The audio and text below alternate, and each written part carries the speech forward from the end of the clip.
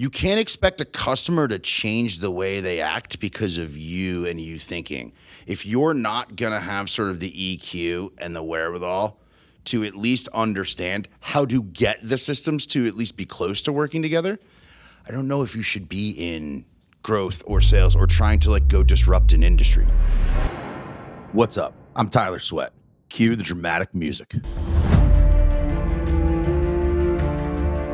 This is All Quiet on the Second Front, the podcast where boring conversations around defense tech and national security come to die. Ready to get weird and learn some cool shit about emerging tech and the government? I thought so. Let's fucking go. This is a Soulfire production. Get ready for Saved Rounds, the all-new, all-quiet segment with my buddy and Second Front CTO, Enrique Odi, delivering short but intellectually sweet takes on the latest defense tech news that'll keep you informed, make you sound like the smartest nerd in the room. What's up, everyone? It's your host, Tyler Sweat. Welcome to another episode of All Quiet on the Second Front, the podcast where boring defense talk goes to die. We're going to get a little rowdy today. Got a longtime friend, once upon a time colleague, Mike Bergen from GoTenna joining us. So, Mike, thanks for stopping by, brother. Super excited to be here, man. Thanks for having me. Yeah, so do a little bit, let the people sort of know who you are, kind of hear your story and how you ended up where you are, a little bit on what you're doing now, and then let's get into the fun stuff. Yeah, sounds good. So I run partnerships and special programs at GoTenna. It's a fancy way of saying everything aside from the DoD. So DHS, Secret Service, intelligence. So I've been doing that now for almost a year, but with tech startups for the last 7 years. So helping dual-use commercial technology and selling it into the government.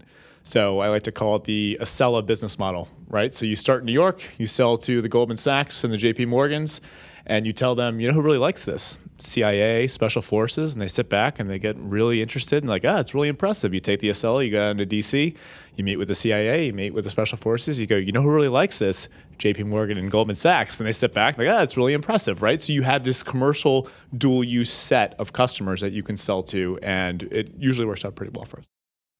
How'd you get into sort of dual use? What happens before it's Mike Bergen, startup guy? So did about 5 years in the Marine Corps. So I'm recovering. Hair covers up the lobotomy scars from the Marines. Keep the crayons away. I got it. Yeah, no crayons in arm's reach. I ate half of them before you got here. So did that for 5 years, went back to B school, and then joined Deloitte doing M&A and commercial intelligence, competitive intelligence, and then started working with you, luckily, at Toffler Associates doing M&A and competitive intelligence, and then moved into the commercial startup world. Yeah. So we talk a lot about the challenges of speed, sort of synchronization, and understanding between, dual use, even pure play sort of defense tech startups and the government, right? How do we get folks to understand how to optimize systems, how to make things move faster? You could call it a cheat code to sort of get first win. And I want to even push it past that because I think we, for years, celebrated first wins like, hey, you've got a SIBR, and called it a win, not being fair to that founding team that like, hey, you've just entered a short room. Awesome. Like, you're not outside the house. You're now inside the house. But where do you go from there? As you're now year 7, have been at some really impressive companies, have been driving some challenging technology. Where have you seen, or what have you sort of built up in your playbook on here's the places I should focus, and here's the things I need to look for in order to understand the velocity and the scale you can sort of get customers to move at? So you're speaking my language when you say cheat codes. I'm a video game fanatic. My kids play all the time, right? And if you get stuck on something, we're playing the new Zelda, what happens, right? We go online and we look it up, right? A lot of these things are actually just listed online. So you mentioned, what are the cheat codes selling into the government? Because they are out there to accelerate companies, right? Especially for dual use companies like GoTenna. So I'll take a step back. I want to talk kind of why I think it works for dual use companies like Otena. So we were started in 2012 during Hurricane Sandy. So it knocks out all of the comms in Jersey. You probably remember being a Jersey boy, right? So it knocks out all the communications. Brother and sister create a mesh network device to be able to connect cell phones. So basically it was, can I keep family connected? So at Otena, we believe in sending the most important information at the most important times. So we are a mesh network, low cost company that sends position, location, and comms. We do that leveraging our mesh network radio, which I just so happen to have right here for the people that on. was sitting next to him. He did not take that out of the prison wallet. It's just a very comfortable reach. I was just saying it was almost too. It was should have scripted that better. It was almost too natural. So started out as a commercial company, but then realized that there's government customers all the time, whether it's law enforcement, special forces, military, that are off grid and need to be connected, right? So we believe in that as a company and connecting those people. So if you think about, if you're a commercial company, you want that demand. Looking at the government, then there's those cheat codes you mentioned, right? There's small business innovative research contracts. You've talked about that on the show ad infinitum, right? But then there's the underserved customers, like I look at within DHS. So if you serve the underserved, a lot of times technology companies or Silicon Valley companies don't want to work with them. Right? So if you have these underserved customers and you come to them and listen to their problems and you take a commercial solution and you tweak it, then you can start getting access to what their requirements are. So I mentioned before the CBER process. That's interesting from a DoD perspective. But then there's very, very innovative contracts within DHS, including the innovation team. So they have CBERs as well. So CBP Invent team, I would say, is one of the best rapid acquisition authorities within the US government, hands down. And that's not just because of the process, it's the people they hire. So you mentioned innovation, like we always talk about the tech, right? But I think the innovation is truly around the contracting office or the procurement or the contracting officer himself, right? You find a contracting officer that can run through walls. You find a juggernaut that can crush through things. That's how you get access. So CBP innovation team, you have brand new contracts like the Commercial Solutions Opening Program, right? Similar to the Trade Wins program, where you can get on contract in a multi-million-dollar contract within months or even weeks, depending on what the customer's asking for. So these cheat codes, they're online. You can actually just look up anything I just said, and there's a step-by-step process. And that's where I think you have small companies, you can show them the way, and that's where you get access to the government customer. How do you help, and I'm going to come back to sort of Trade Wins and DHS, how do you help as you're looking at other founders, other sort of teams out there? So while you can go online and find the cheat code, you also can find a bunch of, maliciousness that's masquerading as a cheat code, maybe for a fee. There's this whole sort of cottage industry. I think there's value in the industry, so I'm not trying to sort of besmirch that.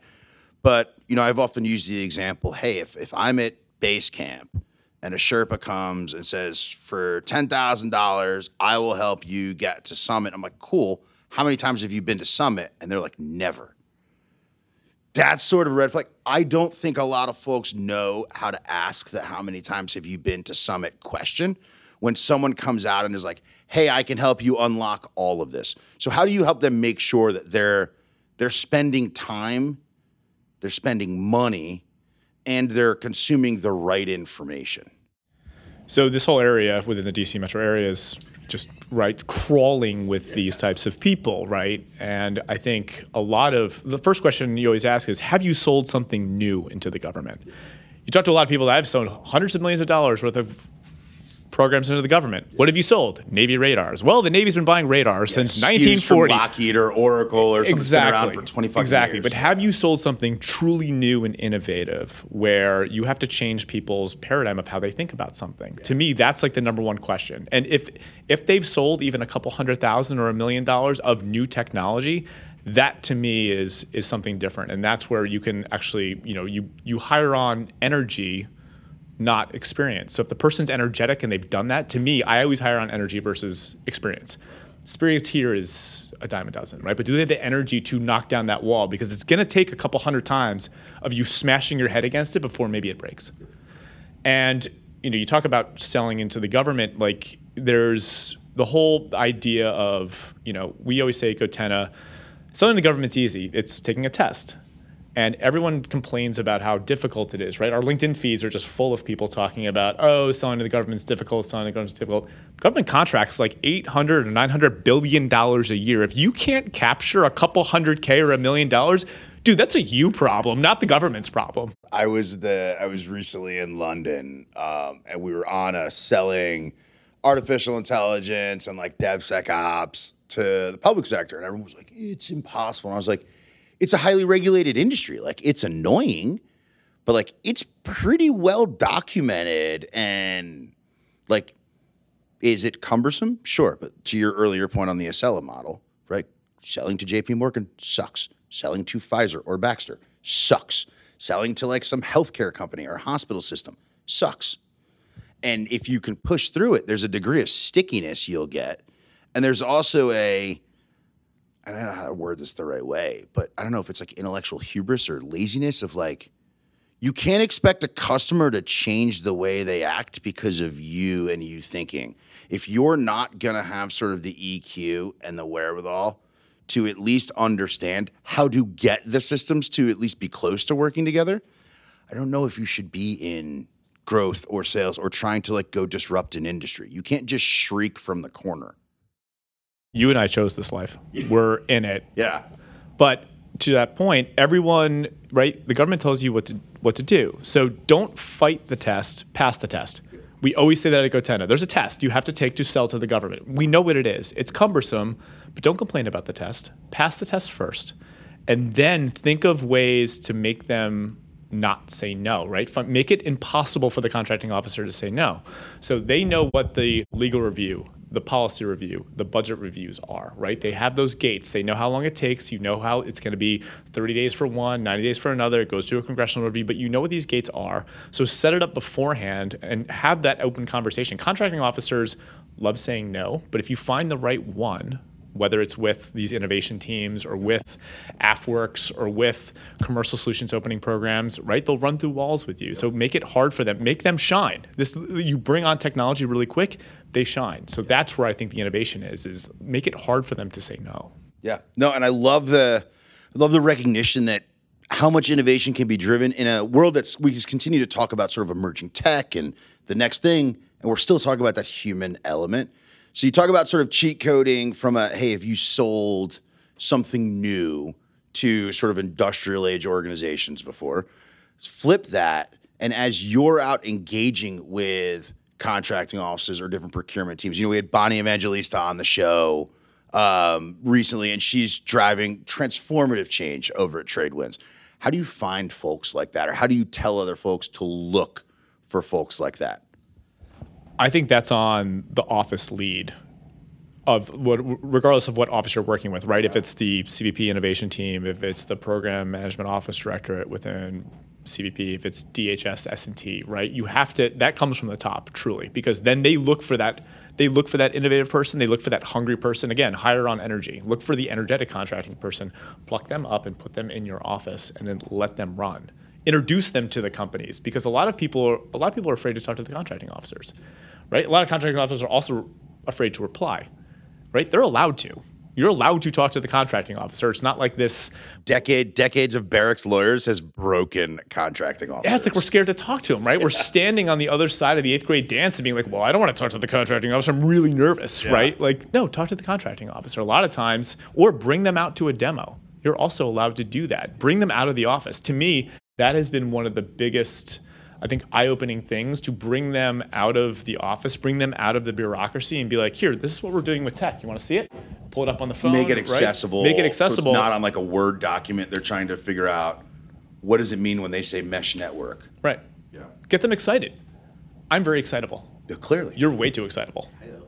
Right. So get them excited as you are, and then they become your biggest advocate. That's where I've seen, and we live in the United States. We are, I would say, the most technologically innovative country in the world. But what China's doing is they're just blowing up the entire contracting process. So they're removing the bureaucracy. So they're fast followers. So we're the most technologically innovative. They're the most process innovative because they don't have a process. Yeah. So we need to get around that. So we just need to speed up our process, which is, unfortunately, that's the human element. It's we are the glitch, humans, and most things that we look at. Right. The bug and the feature. Yes. How do you take sort of that concept of cheat codes and how do you think about scaling that, right? I mean, you and I are each sort of talking about from a singular company standpoint, how do you, even if we go somewhere in the middle and we say it like a portfolio level, right? How do we start to think about getting outsized ROI from cheat codes? And is that building coalitions, right? There's a degree of like awareness and education. There's a degree on sort of like policy and making sure they're allowed to or that they're aware they're allowed to. But how do you start to get more going through? So look at who's winning in this industry, right? It's the large Lockheed Martins, the Boeings, the Raytheons, and what are they? They're system integrators. They're integrating systems. They're integrating different things. So by themselves, it's interesting, but they integrating partnerships. So now I'm putting out my partnerships hat. So I see the world as a partnership, right? I'm a hammer and the world is nails. It's just partners. And I think building that coalition of partners and bringing more value to the customer, where yes, I have a mesh radio by itself. It's interesting, but it's more interesting if I bring in a brand new Samsung phone, or I bring in Bunker, who is our case company, and I bring in cords and I bring in other things to make the radio better. Now I've built a partnership and it has more capabilities for the end customer, right? So you're basically becoming a small system integrator. That's where I think you scale, because now I'm a small business, you're a small business. I can put in my own small business contracts and I'm the prime and you sub. Now you can be the prime and sub to other contracts. So now we have a flywheel where both companies are effectively competing against the same things, but you have this sub-prime relationship, which increases your odds of winning. So that increases your P-win. So if you're thinking now you're putting your CRO hat on, second front, how do I increase my probability of win and probability of go? Like, this increases your P-win and your P-go if you increase the number of partners that you have. So it's interesting, right? I love the idea of thinking of partnerships and partners and alliances sort of as like an SI type capability. And I think there's absolutely some equilibrium to be achieved with like quantity and quality and all of that.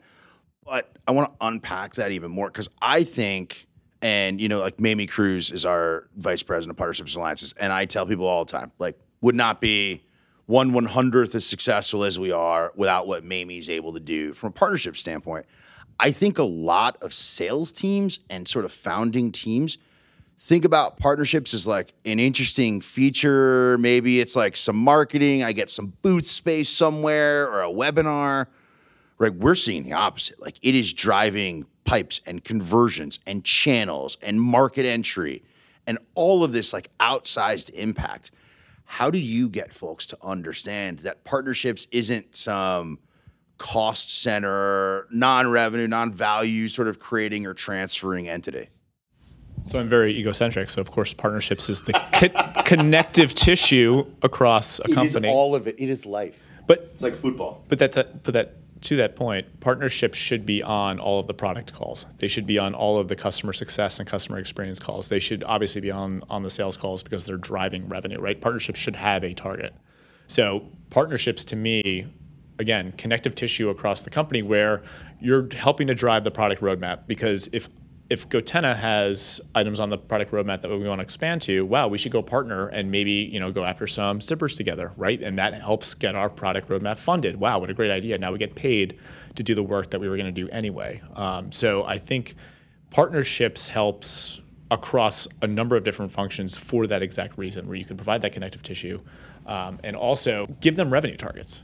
Because everyone always looks at partnerships like, what do? They just drink and know things, right? Like they get coffee with people, they go to happy hours. Like, no, put a target on them. And whether the target is how many partners you've onboarded or like a reselling target. Like, to me, that's where what gets measured, what gets done. And I think that's where you can start driving some real value with partnerships. I think I'd be curious your thoughts in a way we've looked at it internally, and sort of some of the different sort of configurations of how to think about partnerships and sort of the value and just the orientation is around, partnerships to bring new features in or new capabilities, right? Whether that's we're going after joint NRE together, or we're going to white label someone else's product, and that's going to allow us to not have to worry about this section of roadmap. We'll worry about this section so we can accelerate velocity. There's partnerships from sort of a go-to-market. hey, we're reselling, we're co-selling, and then there's can you use partnerships to sort of expand market access, right? To even just get entry or compliance into. How do you guys think about, how do you specifically, not necessarily Gotana, how do you think about the different lenses to look at partnerships through as you're thinking about sort of that systems integrator capability at scale? So there's the supply side of partnerships. So whether it's a software company or a hardware company, right? There's supplier partnerships that you want to focus on to help scale you talk about scale, that helps scale your business, right? It's a make or buy. So it becomes the make or buy decision. So it's usually the buy decision's quicker. So if you can, partner or buy through a partner, that's the supplier side. And then there's the strategic.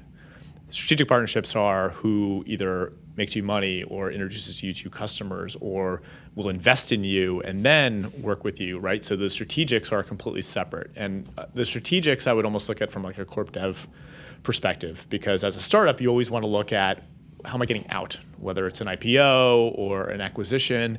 And maybe some of these large strategics could be acquisition targets in the future, right? So you double down on that. And partnerships is just like any other relationship, right? You have to focus on it and you have to water it and you have to grow it. So if you have too many partners, it becomes you're just a massive reseller and no one's getting anything done, right? But if you go in deep with a couple core ones, that's where I've seen the value, right? You target a couple core ones, just like any relationship, right? Like if you spend time with that person, you build a fruitful relationship, no different than a company. You spend time with them, you go after contracts together, you go after RFPs together, you start putting skin in the game, and maybe you make them buy a couple, units of your hardware, or you have them buy a couple software license, and vice versa. Guess what? It pads your revenue, both companies, but then it also makes it where, okay, we're kind of engaged now. We have to do something together. Or just cut it. It's that sort of how do you get, I always talk about, I look at partnerships a lot of times as like interesting configurations on piping.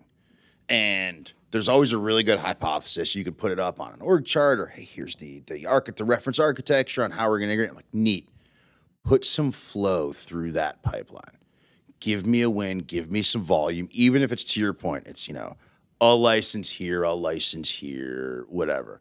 Show me how it works. And if you can prove that model, I've also found from a partnerships to sort of like a rev owning organization or a BU, the ability to bring it over and say, hey, look, not only does this conceptually, it'll provide us some value from a marketing standpoint or go to work, it actually works. And here's what it looks like when stuff flows through. It'll help us be faster. It'll help us be cheaper. It'll help us be more resilient. But proving that hypothesis and not leaving it so it's sort of sitting on a PowerPoint slide as here's the why of the partnership, like show me the why. I think that's what I hear with you on the hey, we've got to like really pick some winners. I mean, be willing to fold on them if it doesn't work, but pick some winners that you're going to actually test on and confirm the hypothesis and then go. Is that a fair assessment? Yes. Kill them quick, obviously, if they're not responding or providing any value, but then also if they're large, again, make them put skin in the game. And because even if it's like a 5K license or 5K worth of radios, right? Like just make them put something in. So someone else at the organization looks around and goes, wait, what are we doing with Second Front Systems? What are we doing with Gotana? We bought their stuff. Make them ask for something internally and put a little bit of their reputational risk or their WAST on the line, or else it's not real. Why did I buy 5K worth of radios? Yeah. We should probably do some more RFPs together, right? It's a huge mistake. It's absolutely a forcing function. That's a huge mistake people make where they're like, hey, I'm partnered with AWS. And, no offense to AWS. You're going to get killed for saying that. People are like, we're huge partners. And we're like, cool, have you done anything together? Or are they just telling you to go register for a bunch of programs that some kid is getting spiffed on? And you've spent 800 hours of like weird engineering time to be in all these programs. Like, has it generated revenue? Or, and I've said this to both prime contractors that I've taken money from in the past. Like, there's always the promise of revenue, yet to prove the hypothesis that taking CVC money from a prime is in all useful to a dual use company. It's actually been the opposite, where it's just spent a lot of time like chasing some big prime contractor, but you've got to get them to have skin in the game or else it's just not real. And at some point, if you're flashing around a logo of a partnership, someone is going to come calling and say, hey, show me that this fucking thing is real. Yeah, so you can't hide it. And if it's not buying product, then, and maybe you have to do this as a small company, right? Because you have to show the energy initially. Go into a SIBR and have a sub that's a massive system integrator, right? Go in and put them on your contract. It'd be $50K, right? But you know what? That showed that you actually had the initiative, and then have them reciprocate. And now you've actually done something together, right? Do something. We build bonds over doing hard things together, truly. And whether that's friendships or partnerships, like go do something difficult, go do something hard together, go take down something and fail. But guess what? You were in the trenches together and you emerge. You're like, this is what I've learned. Because people's time is also worth something. So make them invest the time if they're not going to invest the money. Yeah. We deserve it, Tyler. I hear it.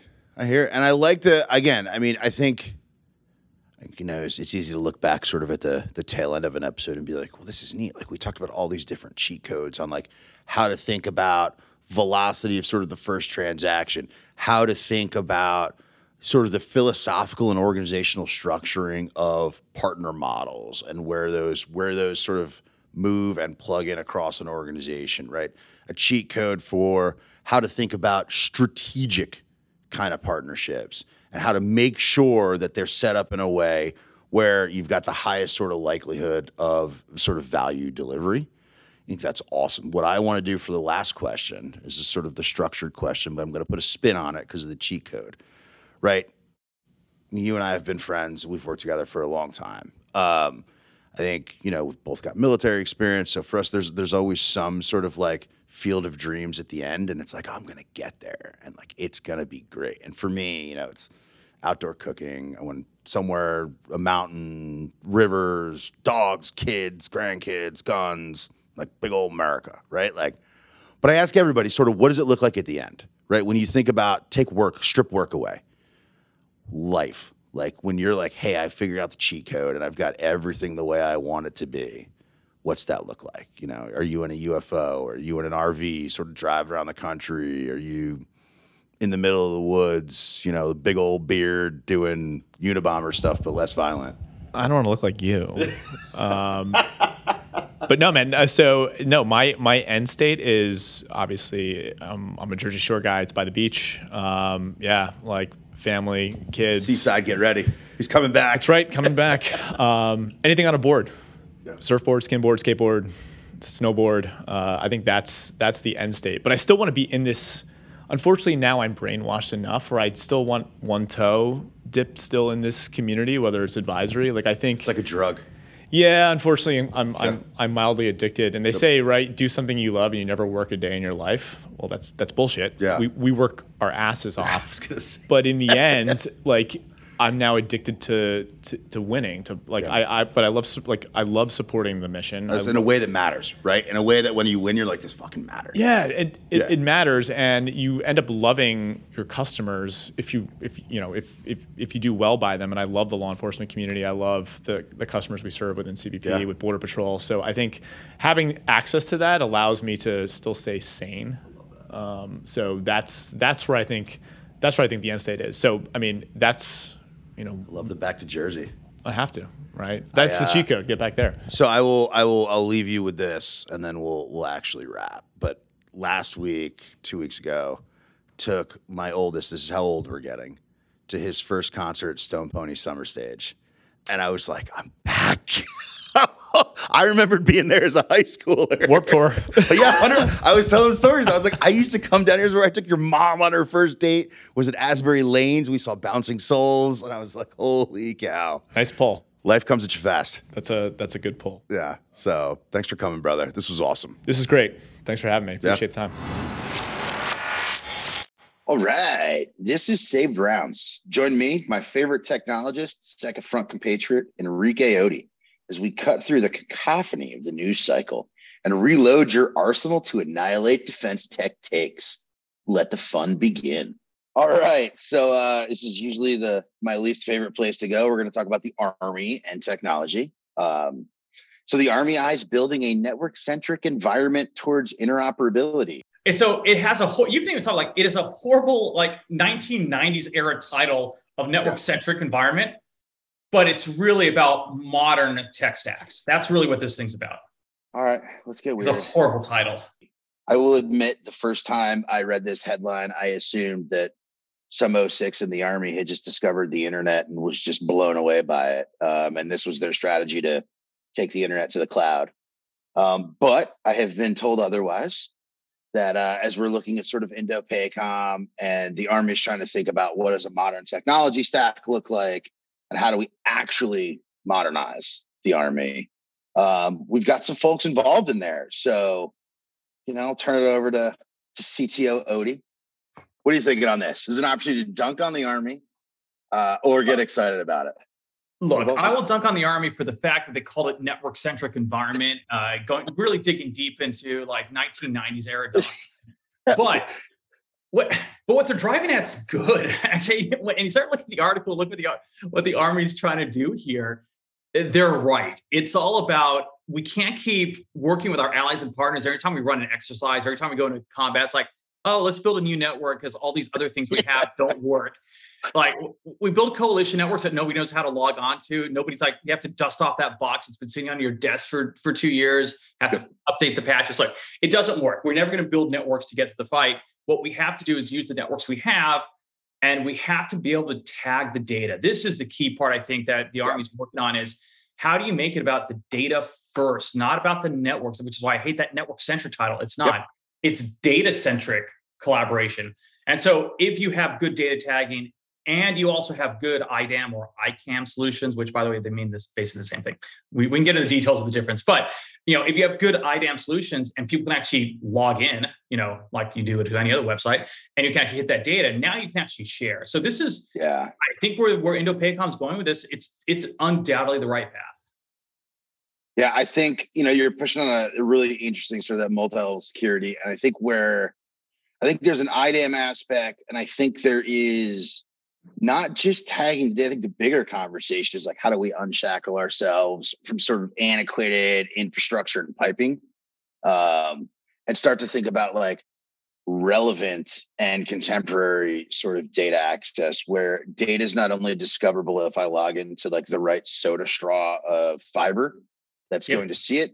Data is available if I have the permissions. I am in the right role. I am geographically in the right location. It is the right time of day, right? And like we start to get into like some RBAC and some ABAC type stuff, that solutions exist and would allow for, to use a third offset kind of term, that data to decision sort of kill chain, whatever the right word is for it, to be so much shorter. And instead we keep pushing it out and making it more complex to where I've got tokens for this and cards for this, and I'm just going back and forth across all these different systems, and I'm never actually able to bring it all together and make an informed decision.